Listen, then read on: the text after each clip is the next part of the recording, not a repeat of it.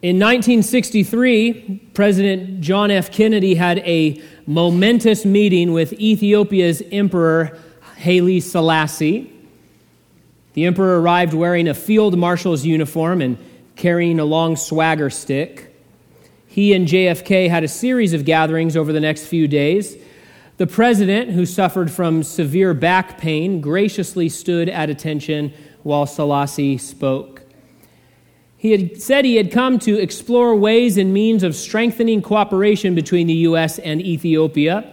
He came hoping to receive JFK's full support in Ethiopia's dispute with neighboring Somalia, and he also invited the president to come and visit Ethiopia personally.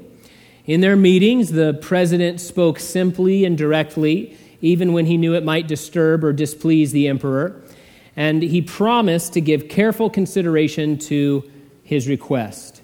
The undisclosed U.S. strategy at the time was to partially satisfy the emperor's request as inexpensively as possible while still assuring a friendly government in Ethiopia. As to the invitation to go and visit, JFK expressed his desire to arrange such a trip as soon as his schedule permitted. Whether that was actually true or not didn't matter. The president was slain 7 weeks later in Dallas. Now, in our text tonight, Jacob and Esau have a momentous meeting of their own with a few similarities to JFK's and Selassie's. Esau, a military leader, stands before his counterpart, Jacob, who's crippled and in pain.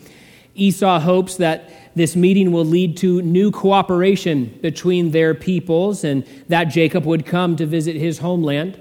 Jacob has no intention of doing so, but during the meeting speaks directly and tactfully so as not to offend his brother.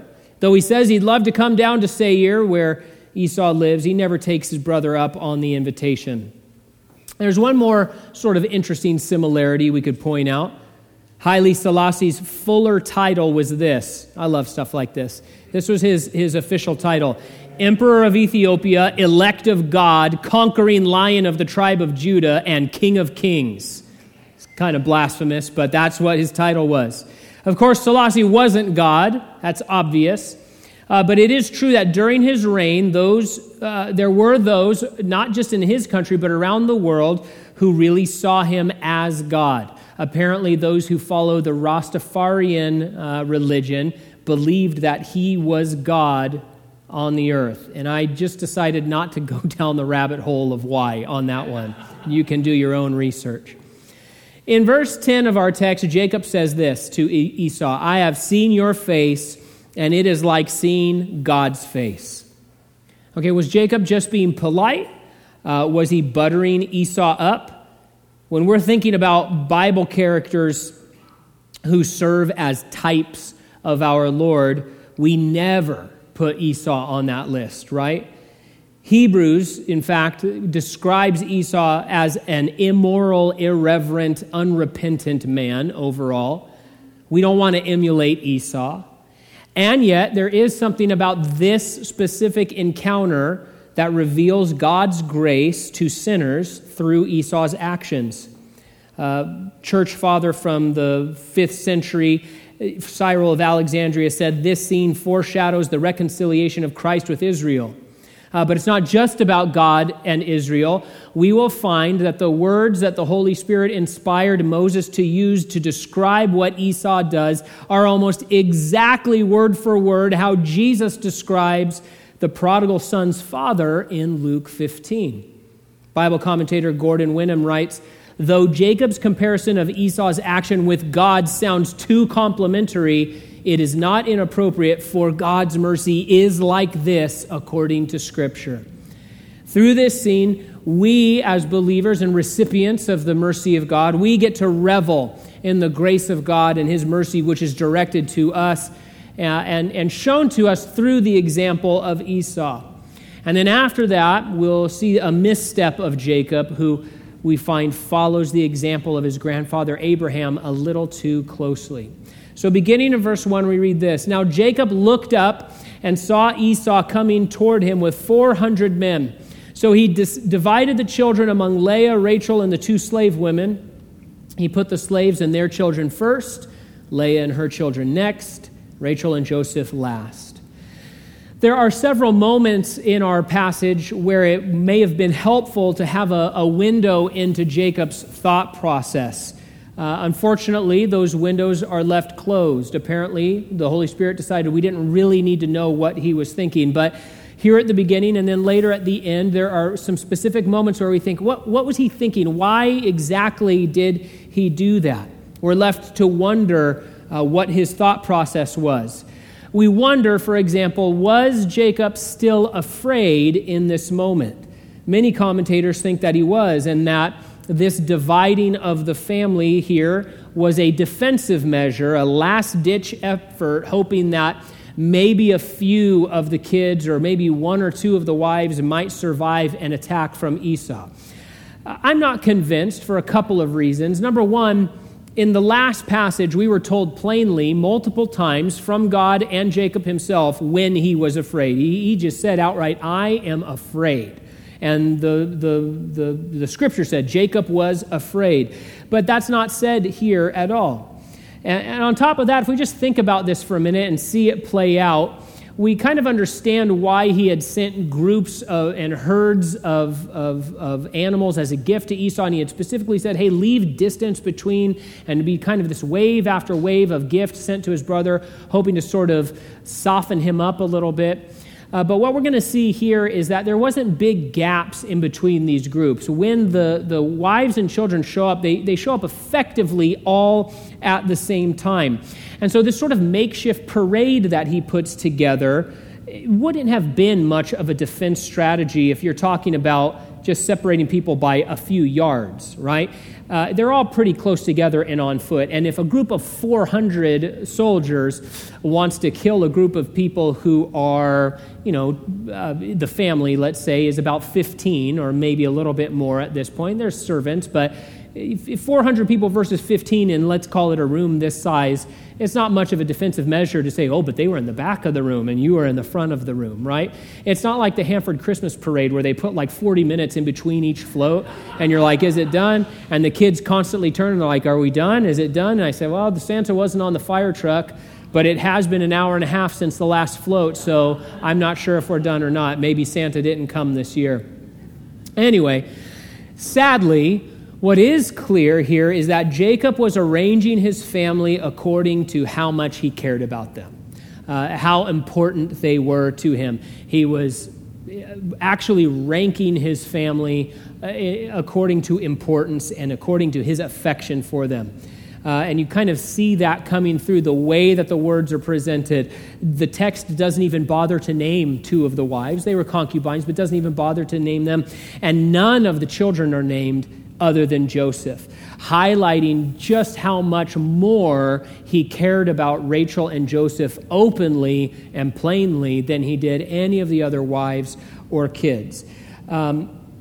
Jacob's heart, as we saw last time, after long years of doing his own thing and not walking with the Lord and being sort of a hard-hearted man, a heel snatcher, a cheater, a wrestler, Jacob's heart is finally being transformed. He's finally starting to actually walk by faith and follow the Lord, but he's not perfect. That's good news because we're not perfect either.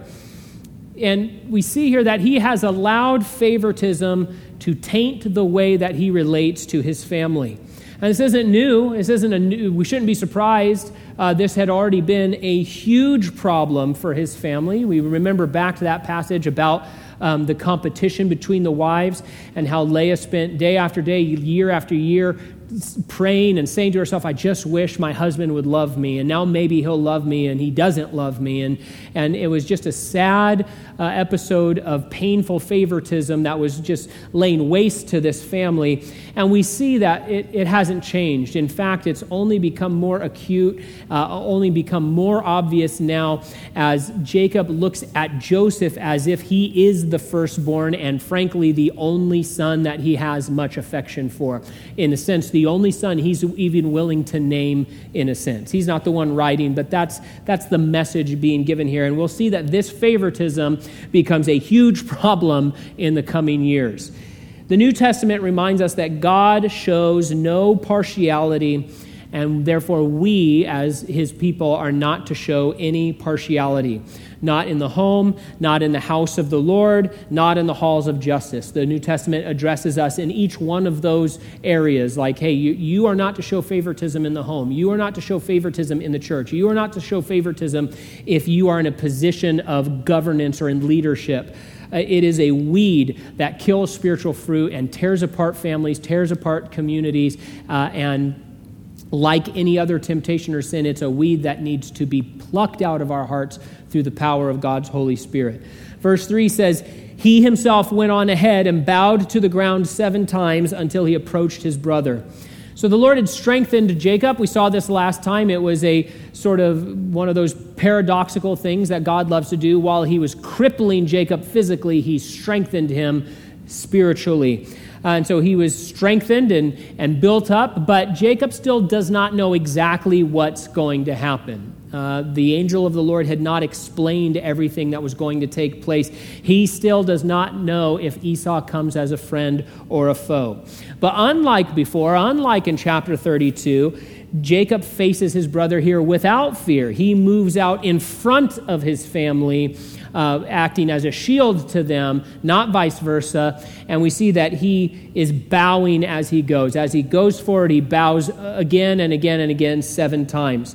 There's an ancient tablet called the Tel El Armana tablet that explains how in this era and in this neck of the woods, bowing 7 times like this was customary when you were going to meet a king, meet a monarch. It was what you would do. And so Jacob is signaling absolute surrender and humility before his brother.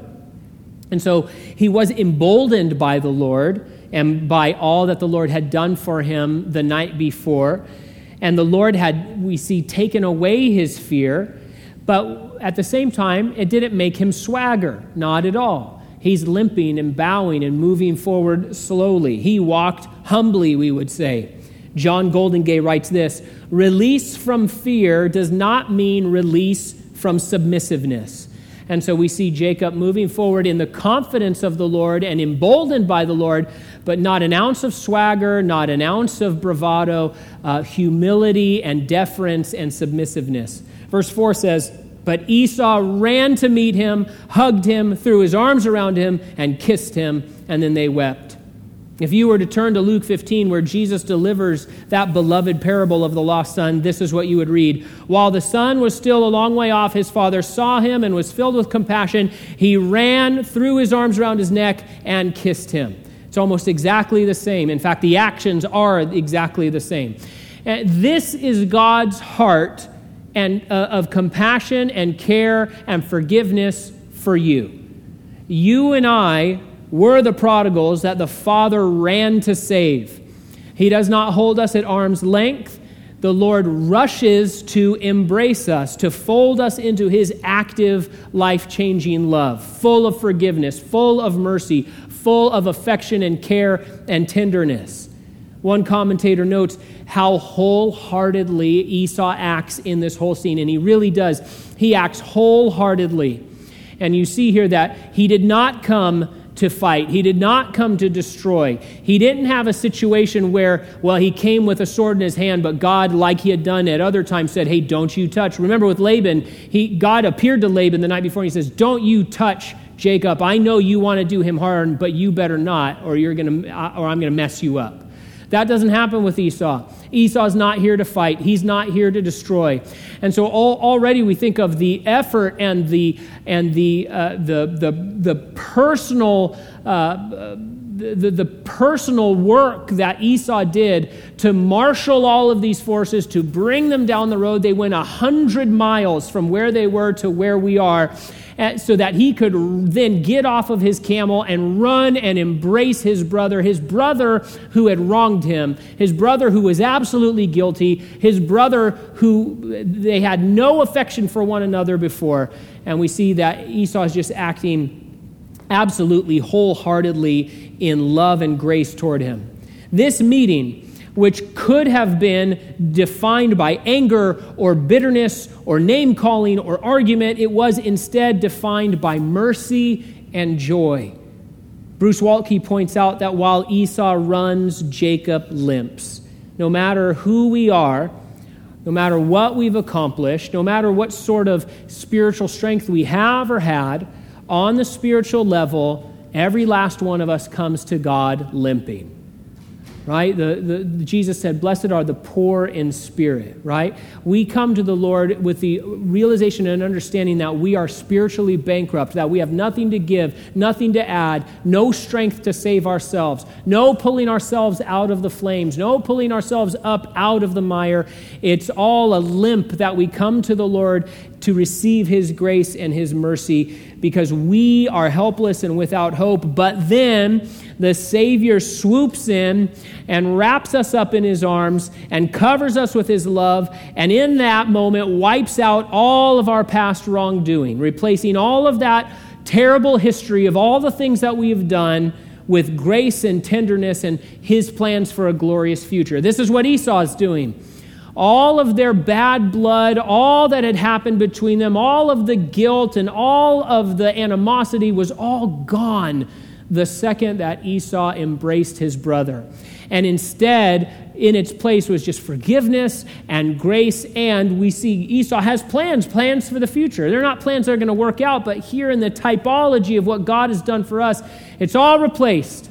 The wrongs that you have done away with, cleansed because of the efforts of God, not because of what we've done, but because he came to meet with us, and he wraps us up in his embrace, and he says, all of that is gone, and now I just have plans for your future. It's a wonderful thing.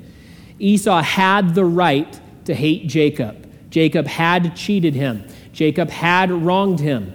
Even Jacob wouldn't have blamed Esau for destroying him right then and there, taking everything away from him. He had the right to do so, and no court in the world would have said Esau was wrong to do it. And yet, what do we see? Instead of wrath, Jacob found warmth.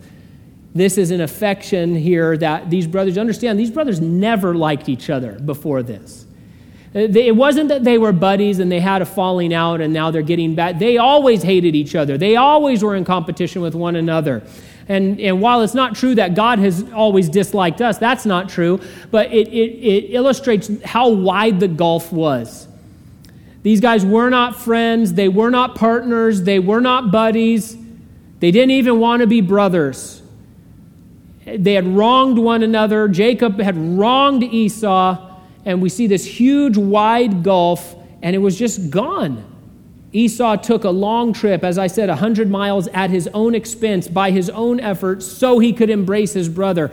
And it reminds us that our Lord crossed heaven and earth. He crossed time and eternity. He crossed death and the grave and so many other things that we can't even fathom out of his love for you so that he could embrace you, so that he could run to meet you when you were willing to turn to him. In Jeremiah 31, the Lord says this, I have loved you with an everlasting love. Therefore, I have continued to extend faithful love to you. That's what the Lord thinks about you. That's the Lord's plan for you. That's what he has promised to you. Now, if right now your heart is whispering, yeah, maybe before, but I've just done too much. I'm worthless. I'm a limping failure. God must be disappointed with me. God must be fed up with me. God must have thought, hey, I gave it my best shot, but I've got to move on now to somebody who's more worthy. If your heart is whispering that to you right now, then go to Psalm 136, where 26 times in 26 verses we read, his faithful love endures forever. Just over and over and over again, no matter what else is going on in the world, what else is going on in your mind, what else was going on in human history, his faithful love endures forever. It's that hesed that we talked about last time, that faithful, repairing, forgiving, embracing, merciful love. That love for you, not just generically, that love for you endures forever. Verse 5, when Esau looked up and saw the women and children, he asked, who are these with you? He answered, the children God has graciously given your servant. And then the slaves and their children approached him and bowed down. Leah and her children also approached and bowed down. And then Joseph and Rachel approached and bowed down. Scholars tell us that Jacob used terms that are unmistakably the language of submitting oneself by treaty to be a subject of another person. And in fact, we can see here a foreshadowing of how when the Lord arrives, every knee will bow. Jacob, the wives, the concubines, the children, the servants, everybody comes and bends their knees before Esau. It's all that they could do. And when the Lord arrives, it doesn't matter if a person was wanted to accept his grace or not. Everybody in the room, everybody on the earth is going to bow their knee to the true King of Kings and Lord of Lords. And what it reminds us in the here and now as people who are believers is that Christ Jesus is our Savior, He is our friend, but He is also Master and Commander and King. And we owe Him our allegiance and our service and our loyalty and our strength. Of course, He isn't a taskmaster. He's not a bad king. We have a new king in the world right now, right? Over in the United Kingdom. He can't really do anything, but nobody really likes him, right? It's got to be a drag to become king and know that nobody really likes you. Okay? Everybody would say, I don't really want that guy to be our king. And everybody's kind of glad he doesn't have any actual power, right? That's not like our Lord Jesus. I mean, we love Him. He's our Savior and our friend. He's our Maker, and He's our beloved, of course. At the same time, He is King, and He is Master, and He is Commander. And He's not a taskmaster, but we are to live every day with our knees bowed to the King. You can read Ephesians chapter 3, where Paul talks about the power and the importance of kneeling before the Lord. He said, this is why I kneel before the Lord. And he says, because as I kneel before the Lord, He enriches us and glorifies us and administrates His incredible power and plan through us as we kneel before Him.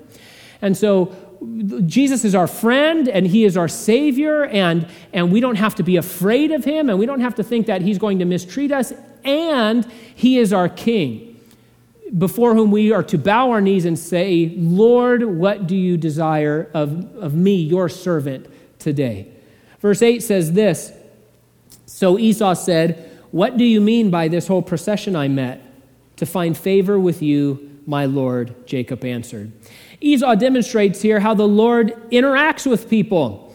He speaks to the people of earth and asks us questions and invites us to respond to Him. You can think of all those times in the Gospels where Jesus would stop and talk to a person and he would say, what do you want me to do for you? And so often it would seem like such an obvious question and think, why would you ask that? And the reason is because God says, yeah, I want to interact with this person. I want to hear it from you. I want you to look into your heart and say, what do I want from the Lord? What do I think about the Lord? How do I consider my life in relationship to who He is and what He said? And so in a similar way, we see a type of that here.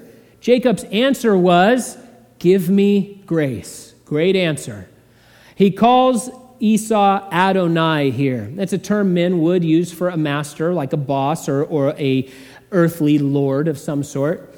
But of course, most of you know it's also a term the Bible uses for God, for our Lord. It's a word that means owner, master, father. It's used of the Messiah in passages like Psalm 110, the Lord said to my Lord, right? Adonai. We sing that song, Praise Adonai. So we see that Jacob's heart is spiritually calibrated just as it should be. What do you want? What do you mean by all of this? He said, I want grace. Just give me grace. Give me favor, please. As we speak to the Lord, there's a lot of things we ask the Lord for, and that's great. The greatest thing we can ask for is His grace. Lord, give me grace. And the great news is that God never withholds His grace from us. It overflows in abundance to us, according to 1 Timothy chapter 1. And Paul always in his letters talks about grace and peace to you, grace and peace to you. The Lord never withholds it, but that means all the more that we should be asking for it. Lord, that thing you want to give me, I want it too. Would you give it to me? I want that more than anything else, Lord. Your grace poured out in my life and activated in my life so that my life can be transformed and that my life can become a conduit of your grace for others. Verse 9 says, I have enough, my brother, Esau replied. Keep what you have. But Jacob said, no, please. If I have found favor with you, take this gift from me. For indeed, I have seen your face, and it is like seeing God's face since you've accepted me.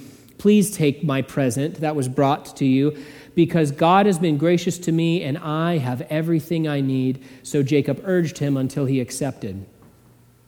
Jacob continues to call himself a servant and call Esau his Lord, but notice what Esau is doing. Esau consistently calls Jacob my brother.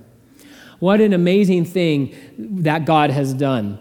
When we think about God as judge and God as holy and we as unholy and we as deserving of judgment, and we look into the Word of God and see what he has done, it would have been more than we could ask or deserve for him to simply spare our lives and just say, hey, okay, I'm going to forgive you of your sin, but then that's it. But he goes beyond that. It would have been more than we ask or deserve for him to not just spare our lives, but give us entrance into heaven, which he has done. And then beyond that, he says, but how about you become my servants? Hey, man, this keeps just stacking up things that I don't deserve, and out of your grace you're giving me.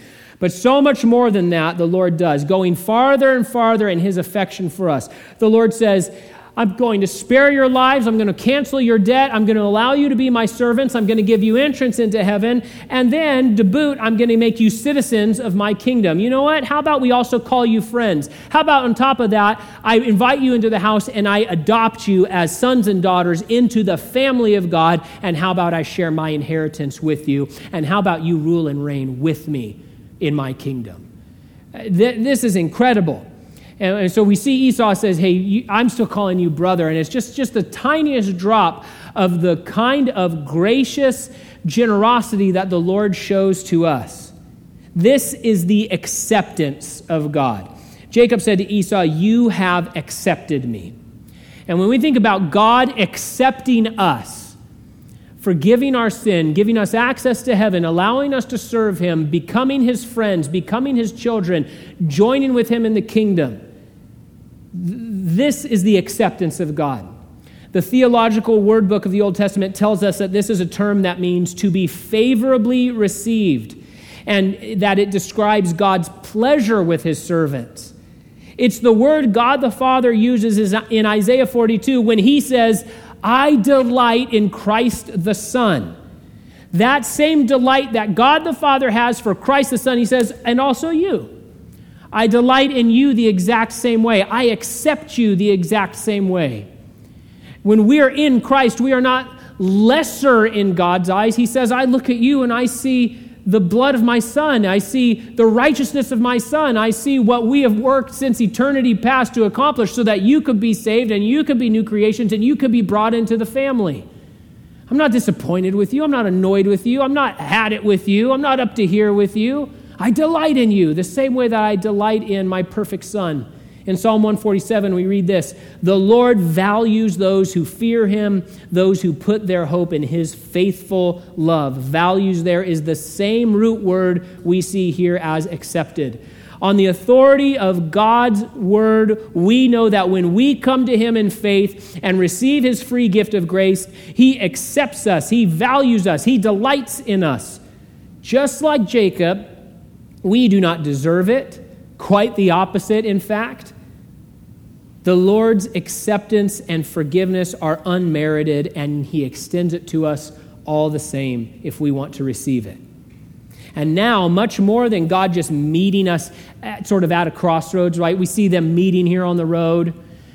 And the image we get to see here is it's not that God meets us at the crossroads and says, all right, guys messed up with sin and everything. I took care of it. This squares us. You go your way, I'll go my way. Right? That's not what's happening at all. It's not that kind of a meeting. He gives much more than we could ever ask or imagine. As people who have received the grace of God, we can say now, like Jacob, I have everything I need. Your version may say, I have enough. And in the New King James, for example, it says, Esau said, I have enough, my brother. And then it says, Jacob says, I have enough.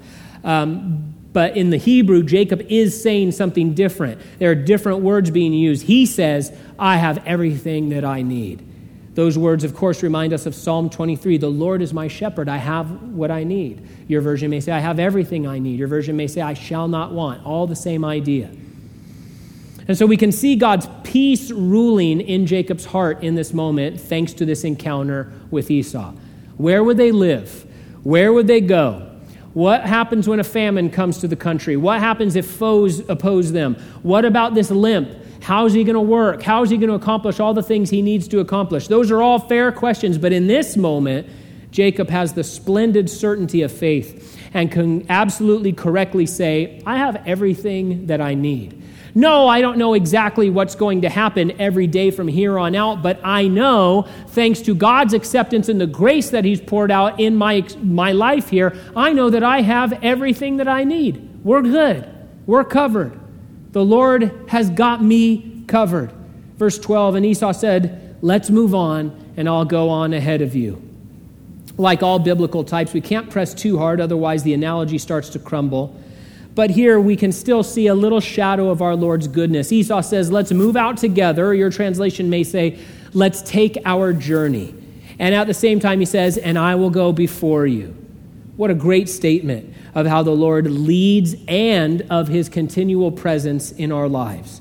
He walks with us and goes before. He's not some far-removed deity up, in some crazy mountain, and that if you can survive the trip up the mountain and crawl your way into his mighty fortress, he'll answer one question. We've kind of all heard a joke or a folk tale like that. If you can get all the way up into the temple of the holy up on Mount Everest, then that deity or that genie will answer one question for you. And the person always ends up asking, is this the place? And then they say, yes, that was your one question, right? And so we kind of have this idea that deities are far removed and that we have to claw our way into their presence, and that's not the case at all.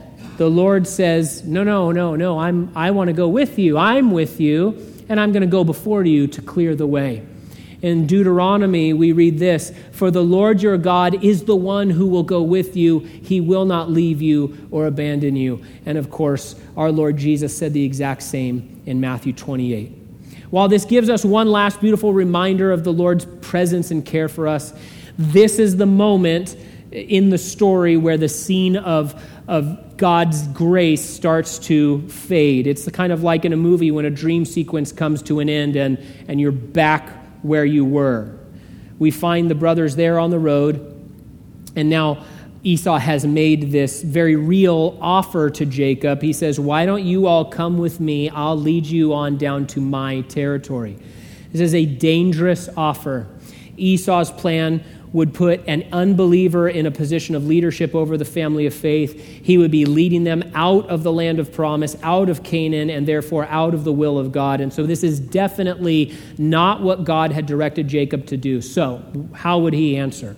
Verse 13, Jacob replied, my Lord knows that the children are weak, and I have nursing flocks and herds. If they're driven hard for one day, the whole herd will die. Let my Lord go on ahead of his servant. I will continue on slowly at a pace suited to the livestock and the children until I come to my Lord at Seir. Some criticize Jacob here, saying he was lying, again, that it was the old Jacob, sort of back behind the wheel. Others point out that the Bible doesn't call this a lie. Earlier in Jacob's life, the Holy Spirit was happy to label Jacob's actions as deception. Remember, it said Jacob deceived Laban when he was leaving Padan Aram, but not here. In fact, if we had been there at the scene, it would have been obvious that Jacob is saying, I'm not going to go with you, man. Like, we're good, but no, we need to separate. He's doing so in a very polite way. Esau, of course, wouldn't need to travel hard and fast like Jacob is suggesting. In fact, Esau wouldn't have been able to either. Esau also now had nursing flocks given to him by his brother, 550 animals with their young. He too would need to travel slowly home. And so we see, though, that Esau gets the message and he says, okay, I got you, and he leaves that same day.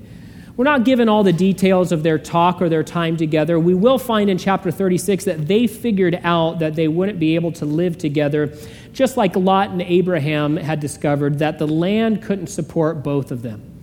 So then we read this in verse 15. Esau said, Let me leave some of my people with you. But Jacob replied, why do that? Please indulge me, my lord.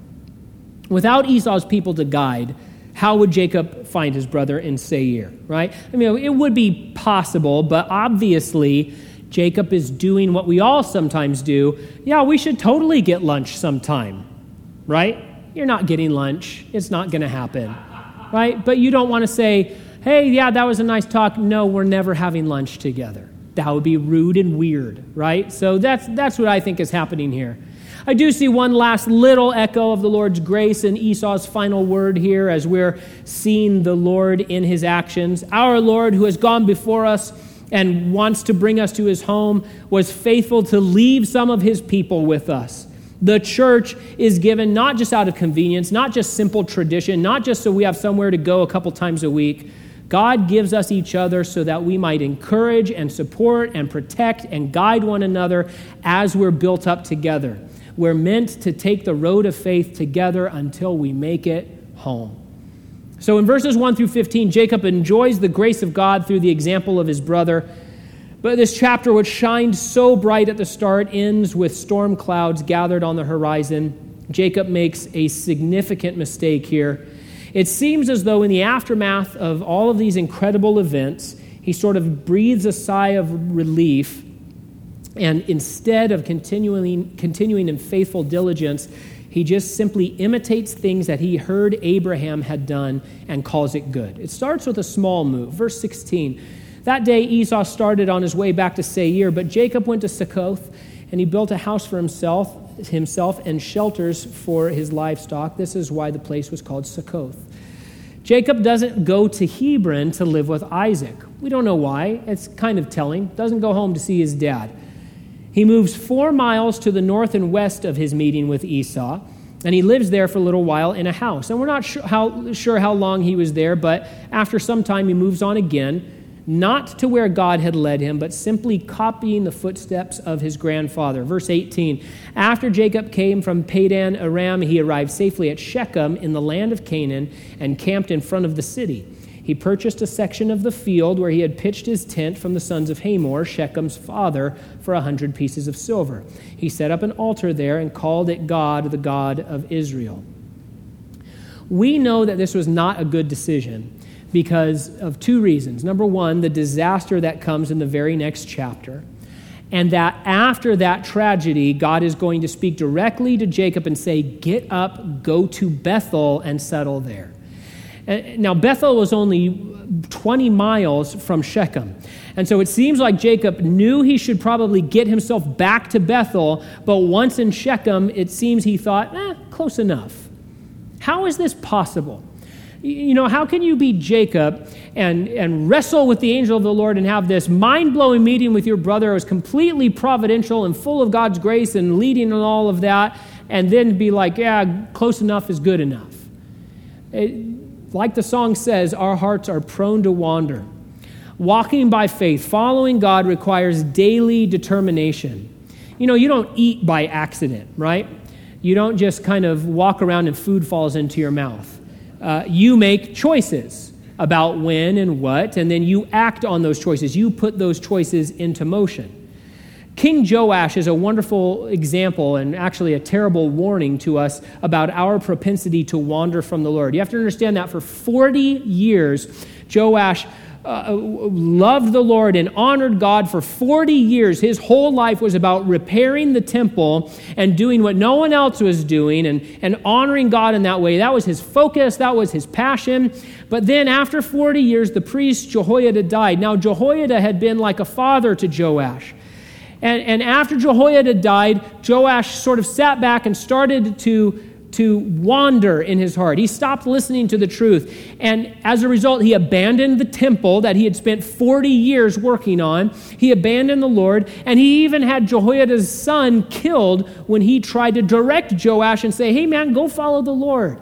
Prone to wander, prone to leave the God we love. Jacob was wandering from where God wanted him. Of course, it was only 20 miles. What's the big deal? But what seemed safe to Jacob wasn't safe at all. R. Kent Hughes calls this faith mixed with partial obedience, and that is a great recipe for disaster. Genesis constantly described cities in Canaan as being bad places for God's people to be. But there's Jacob, camped right outside of Shechem. Why did he do this? It seems he was trying to mimic what Abraham had done. Abraham, in Genesis 12, came to Shechem, built an altar, and bought a piece of land as a burial plot in this spot. And now Jacob does the same thing. The land he bought would be used for his burial, according to Joshua 24. But like Abraham, this time in Shechem was a prelude to disaster.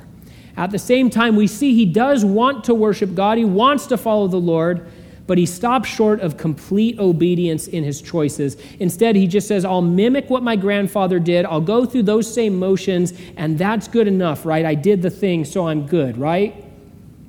Jacob assumed Laban was going to hurt his family when he left. He assumed Esau was going to hurt his family when he knew he was going to meet him. Ironically, now he assumes the pagan people of Shechem would be good for his family. And the opposite was true, as we'll see next time. Now, God's gracious love does not give us a blank check to do whatever we think is best in life. The Lord is still the decider. He's still the director. Jacob's walk of faith was not just about getting away from Laban or not going with Esau. It was about being where the Lord wanted him to be, doing what the Lord wanted him to do. And at this point, that place was Bethel, just a day's journey away, but not just, settle a day's journey from Bethel. No, get to Bethel. Do what the Lord has said. Now, Jacob wasn't perfect. He still had a lot to learn, just like we do. At the same time, his failure here, amazingly, did not diminish God's grace or love for him. No, the Lord was still faithful to come alongside his limping son and faithfully complete the work he began, just as he will for us. His faithful love endures forever.